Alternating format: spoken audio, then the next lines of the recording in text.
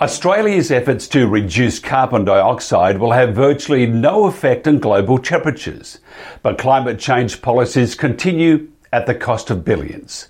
Politicians and industry leaders chant of the quest for zero net emissions, regardless of its meaning or cost. Millionaires and billionaires endorse the policies of climate change, so how could they be wrong? Of course, many are making squillions. Multinational companies, global equity funds, and renewable energy investors who know that the money is in the bag, or the windmill, or the solar panel. China is also a big winner in the production of solar panels and wind turbines. Meanwhile, their emissions continue to rise and its commitment to the coal industry increases in contrast to other countries. It now possesses roughly half of the world's coal power capacity as well as coal-fired power plants in development. Funny about that.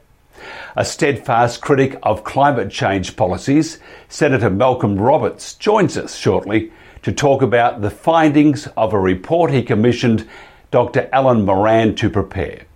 The report spells out the great hidden cost of climate policies and renewables on Australian households and jobs.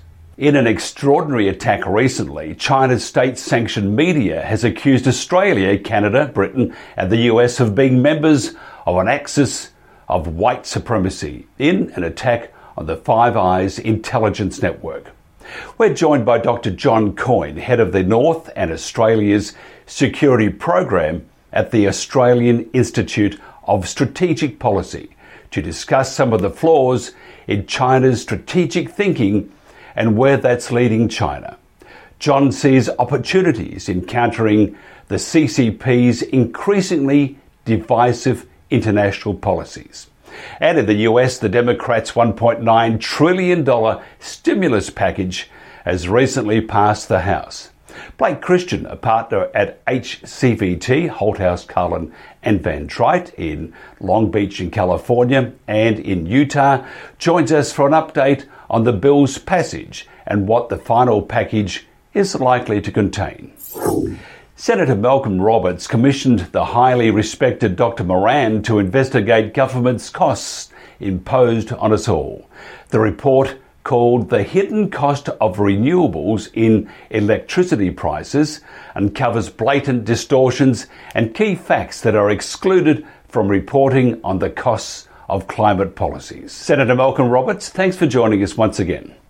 You're welcome, Mike. It's good to be with you. You commissioned a report, The Hidden Cost of Climate Policies and Renewables, by Dr. Alan Moran, a highly respected economist and climate policy expert. Why is this such an important report? It's important because it's the first time it's ever been done. Never before has a comprehensive approach been taken to estimating the costs of climate policies and so-called renewable energy policies. We call them unreliables, not renewables. But Alan Moran is a noted economist, and it's significant for a number of reasons. First of all, it's the first time that all of this material has been put together and evaluated to cost these monstrosities properly. The second thing is that up until fairly recently, the government used to consolidate these costs so that they could be easily tracked.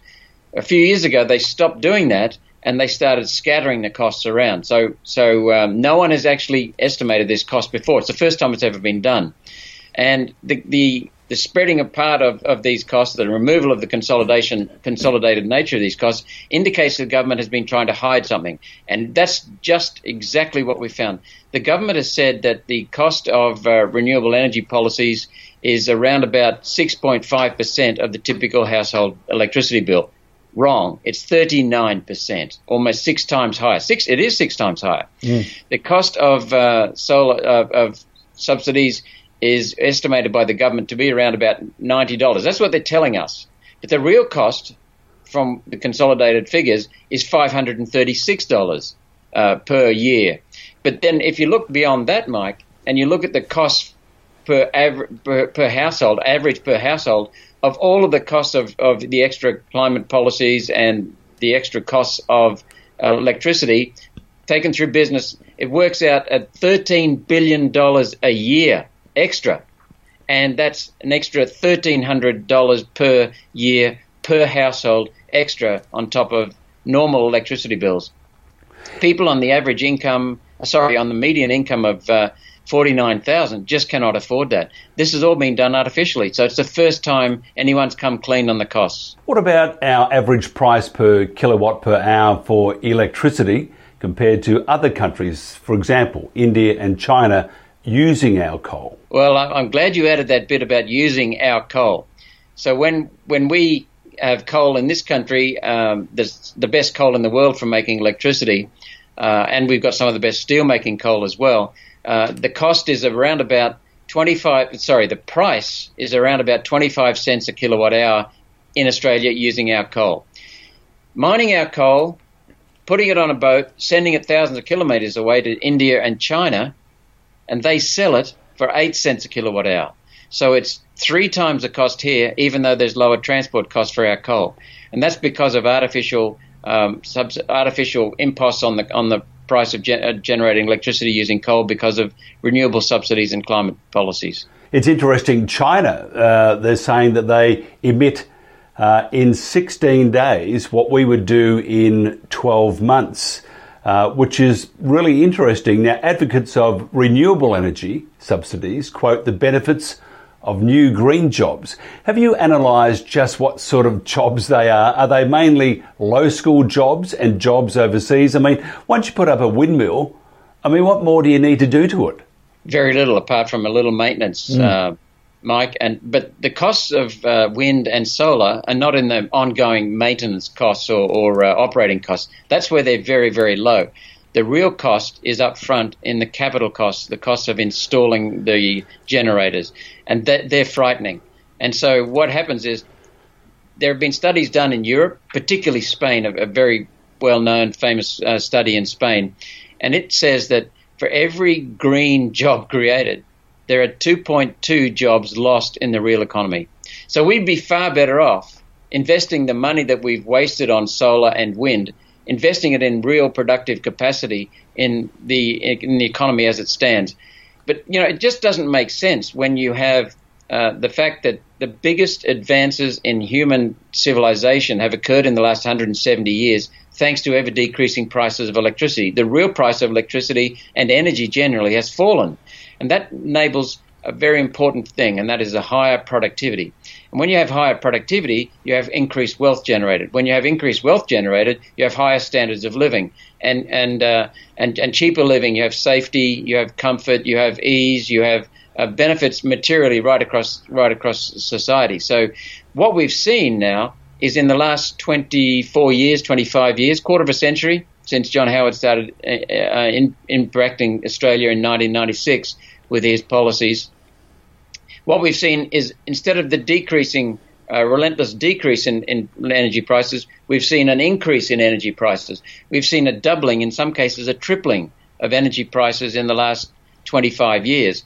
And that means we're reversing human progress. We're actually going backwards. And that's shown in our standard of living. The cost of living now is higher, which means our material standard of living is lower. And that's the reverse of what we should be doing. And the thing that's driven the cost of electricity down up until 25 years ago is the increasing use of coal-fired electricity, gas-fired electricity, and oil and gas for domestic use and also for transport. That's what's revitalized human society. Who are the main beneficiaries of this? Are they of these subsidies? Are they large overseas multinationals, or are they private equity funds? Who's getting the most bang for our buck? About 7 out of 10 of the top 20. So that's 14 out of the top 20.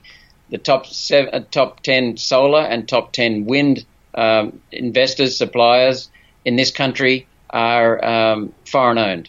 That's probably not a surprise to you. You know just how much our economy is dominated by foreign-owned multinationals who pay little or no tax. So both the top 10 solar and top 10 wind is essentially 7 out of 10 for each are foreign-owned multinationals, large corporations, and they're feasting off taxpayers' money, and they're feasting off the destruction of jobs in our country, because when you have high-priced electricity, manufacturing shuts down.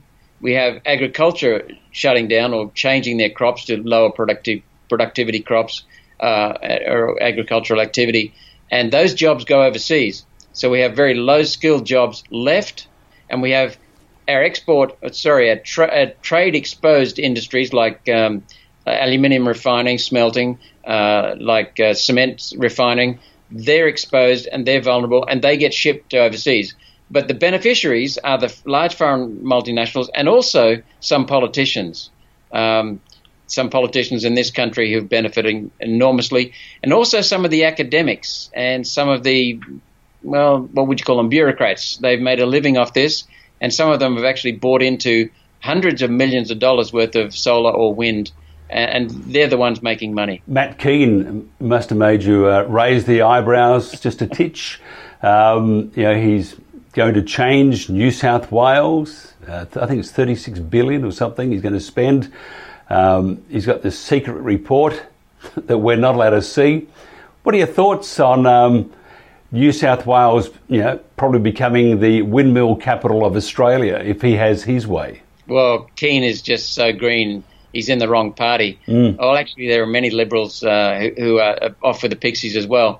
But they don't believe, Keane might believe it. His policies are so stupid and his positions and statements so ridiculous. He may actually believe his rubbish. But many of the Liberals don't. They're just afraid to speak up. Now, what you've also seen on the other side of the continent, Mike, over in the West, you've got Zach Kirkup, I think is his name, the leader of the Liberal Party in WA. He's come out with a policy that says by 2025 they will stop burning coal. I mean, the people in the southwest of Western Australia are incredulous. The town of Collie is going to be decimated. They produced coal for over 100 years for powering Western Australia. They're going to be shut down, according to Zach Kirkup and the Liberals. Even the National Party partners in the coalition in WA, and even some of their own Liberals are saying this is insane. So, I mean, I've sat in the Senate in a division sitting next to the Liberal Party senators, and they just laugh at this fella, their own party. And I talk to some of the Labor Party people who tell me that they think their own party is off for the Pixies. They're laughing at Kirkup as well. So what we've seen is a silence when it comes to talking sanity apart from One Nation. That's why we're known now as the party for energy security and the party for energy affordability. But the Liberals have gone lunatic, and so have the Labor Party. Now, if somebody wants to find out more about One Nation or Senator Malcolm Roberts, how would they do that? Well, they can go to www.malcolmrobertsqld.com.au. Malcolm Roberts, Senator Malcolm Roberts, thank you very much. Thank you very much, Mike. Recently, an editorial in the Chinese state-run newspaper, The Global Times, alleged that the almost 80-year-old Five Eyes alliance of Australia, Canada, New Zealand, the United Kingdom and the United States is an axis of white supremacy. John Coyne is the head of the Northern Australia Security Program and the Strategic Policing and Law Enforcement Program at the Australian Strategic Policy Institute. John, great to see you. Hi, Mike. Great to see you and great to be back here talking with you. The old saying, divide and conquer, seems to be almost the mantra for the CCP. It would also seem to be having some effect. For example, the Belt and Road Initiative with the Andrews government in Victoria and the nose-to-nose with the federal government, and with New Zealand suggesting that Australia should show respect to China. What's your views on that? Look, Mike, I've got a number of views on this, but I think from the start, let's talk about the effect of it, and then we'll also talk a little bit about why China's using this sort of approach. And I want to be very clear to the people watching this, and that is that you can look at these events and be very sort of pessimistic about them. But let me say this, which is, for instance, the relationship with New Zealand. Okay. New Zealand has shed blood and treasure in support of its allies, and whilst a small wedge may have been driven in between New Zealand and Australia recently over trade comments, that relationship is strong. The Federation here in Australia, the Chinese might take it as a great victory that they've got Victoria to sign on to the Belt and Road Initiative. But over the last 12 months, what we've seen through things like the National Cabinet is an incredibly strong Australian government. The Federation is in great straits at the moment, and we can expect, in the broader sense, that even if that agreement is cancelled with the Belt and Road and the Victorian government, that the Federation will go on. Now, to the other side of that point I was making is this: when you're an assertive nation that is growing bigger and wants more power, you want a world where you can engage bilaterally.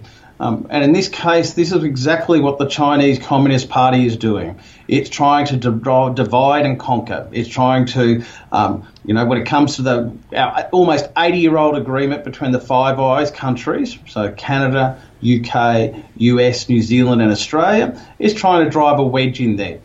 It's trying to say things that, that it's a racist organisation, which simply aren't true. And it's trying, and at times been quite successful in creating that environment where everything must be done at a bilateral, so a country-to-country level.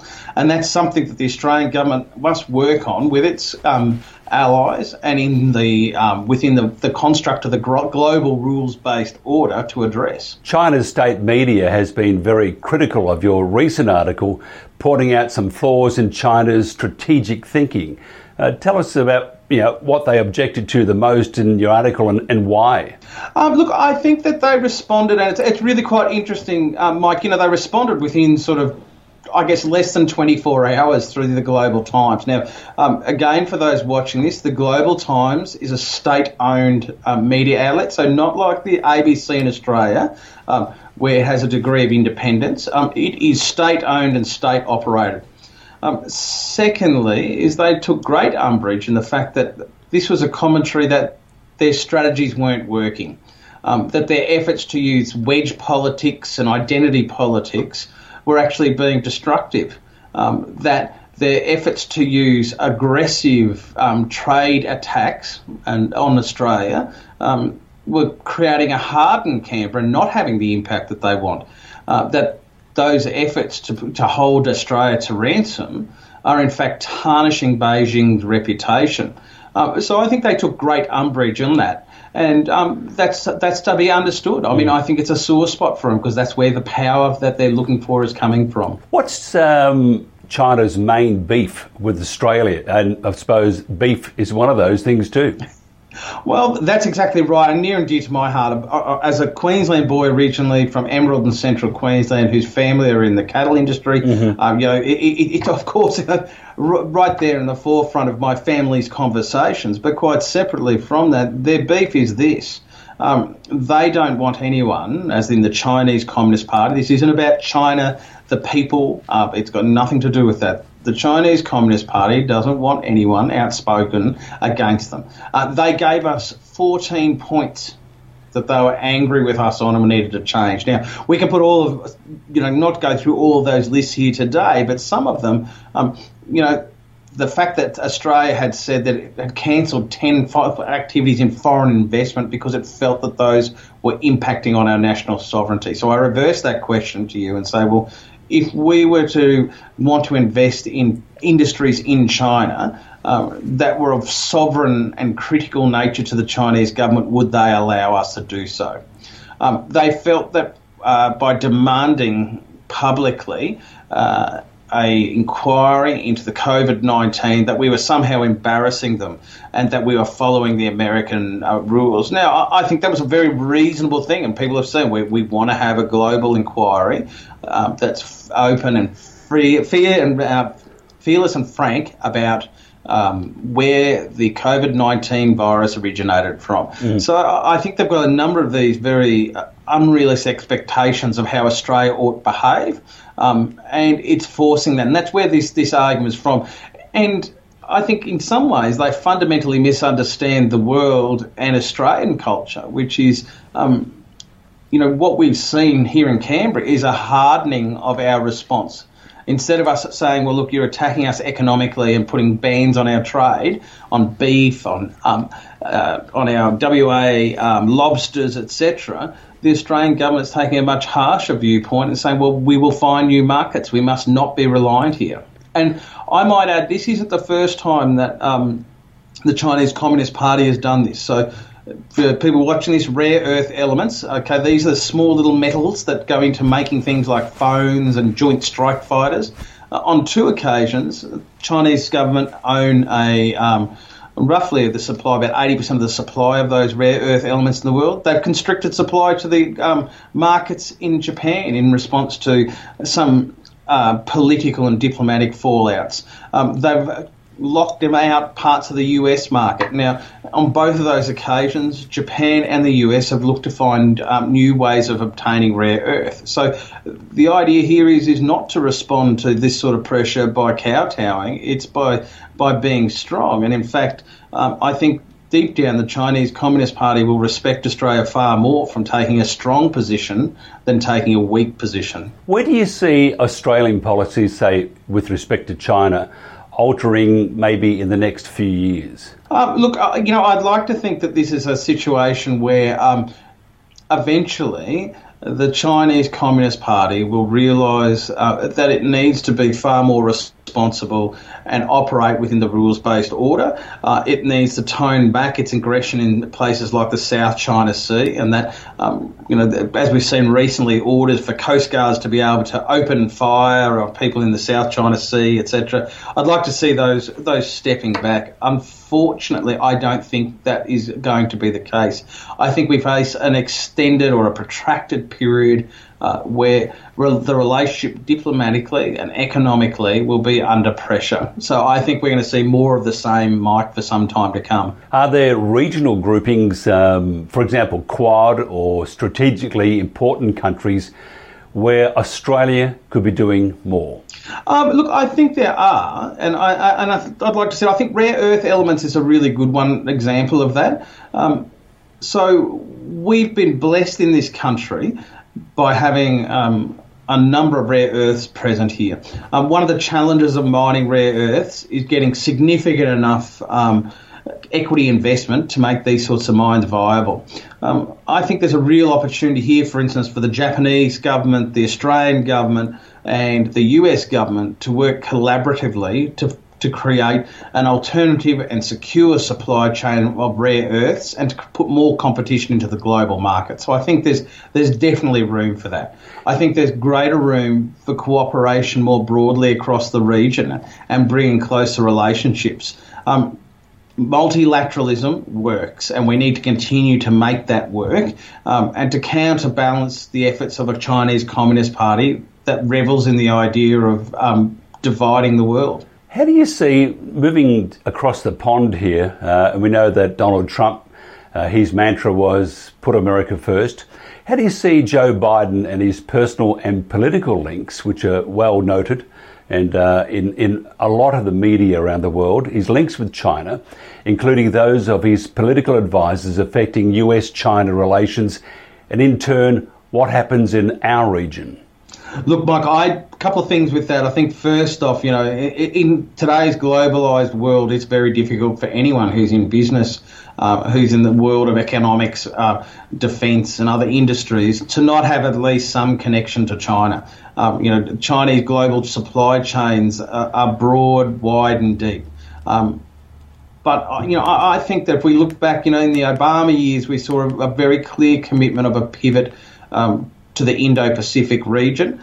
I think there's a very reasonable expectation that will continue, and certainly there's no evidence to suggest at this stage of any sort of abandonment or move away from the Indo-Pacific by the US in any form. So I think we're going to see continued investment in that, and I think we will see. While some in Beijing might hope that there'll be a defrosting and that there'll be a much more open and easy to deal with Washington, I'm not sure that's the case. Interesting times, and China is certainly beating its chest a fair bit. Do you think this is just mainly bravado on China's part, or are they really serious? Because look, They're which I heard today. In fact, they're quite entrenched in around in the Caribbean, through Africa, but also on our doorstep around New Guinea. With that rather large city they want to build there on the water, which is just a hop, skip and a jump from Darwin, plus also the other South Pacific nations surrounding Australia. Do you think that we should be a little more wary of China, or is this, as I said, is this just the beating of the chest before they get back to negotiations and living as much in harmony as possible? Look, I think there's an awakening more broadly, certainly regionally, to the challenges of how to deal diplomatically, economically, politically with China. Okay, so I think that's the case. But, you and I are old enough to remember this, and I always put in this sense. So, it's not so much, I was going to say the 70s, Mike, but I think that would be unfair. So let's just say the 80s. The 60s, 70s and 80s, the world faced an existential threat from global thermonuclear war. Okay, it was a real possibility. At the time, though, there were very clear rules of the road.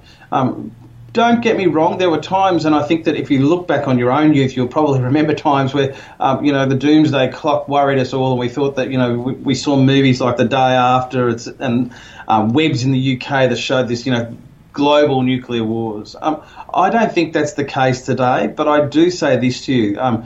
With the increased strategic uncertainty that we face globally, I think that the likelihood of a negative or some sort of conflict as a result of strategic miscalculation or operational misadventure is really much higher. It's not the end of the world. By that, what I mean is I want you to imagine a young 25-year-old US fighter pilot flying at enormous speeds over the South China Sea, and a 25-year-old Chinese fighter pilot doing the same, one coming too close to the other and making a misjudgment, and I could see some pretty bad consequences coming from that. Similarly, as the rules of the global rules-based order continue to be tested, and to use the vernacular from the Obama era, red lines keep on getting crossed, there's greater uncertainty. So the possibility that one or more people or countries involved in this could make a decision that was strategically unsound seems possible now too. So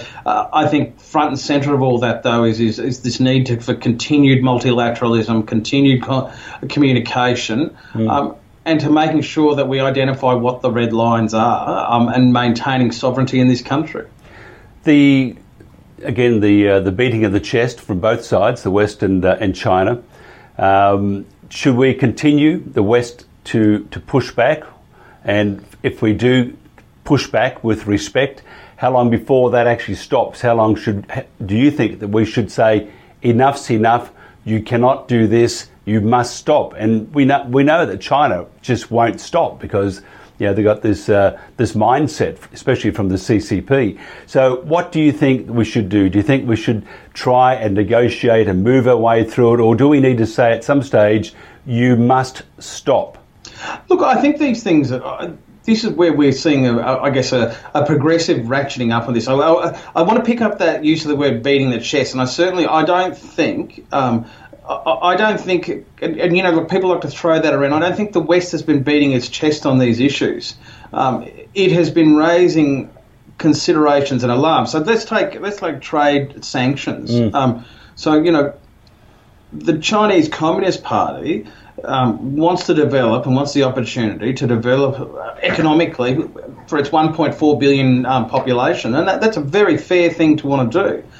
That said, we as Australians and the West want to make sure that we have secure supply chains. So, pardon the silliness of it, but, so that we always have toilet paper on the shelves, and we have medicines, and we have cars, etc. Now, China has shown, and that we have secure markets that keep our economy going. Now, China has shown on a number of occasions, or the Chinese Communist Party, that they are willing to constrict supply.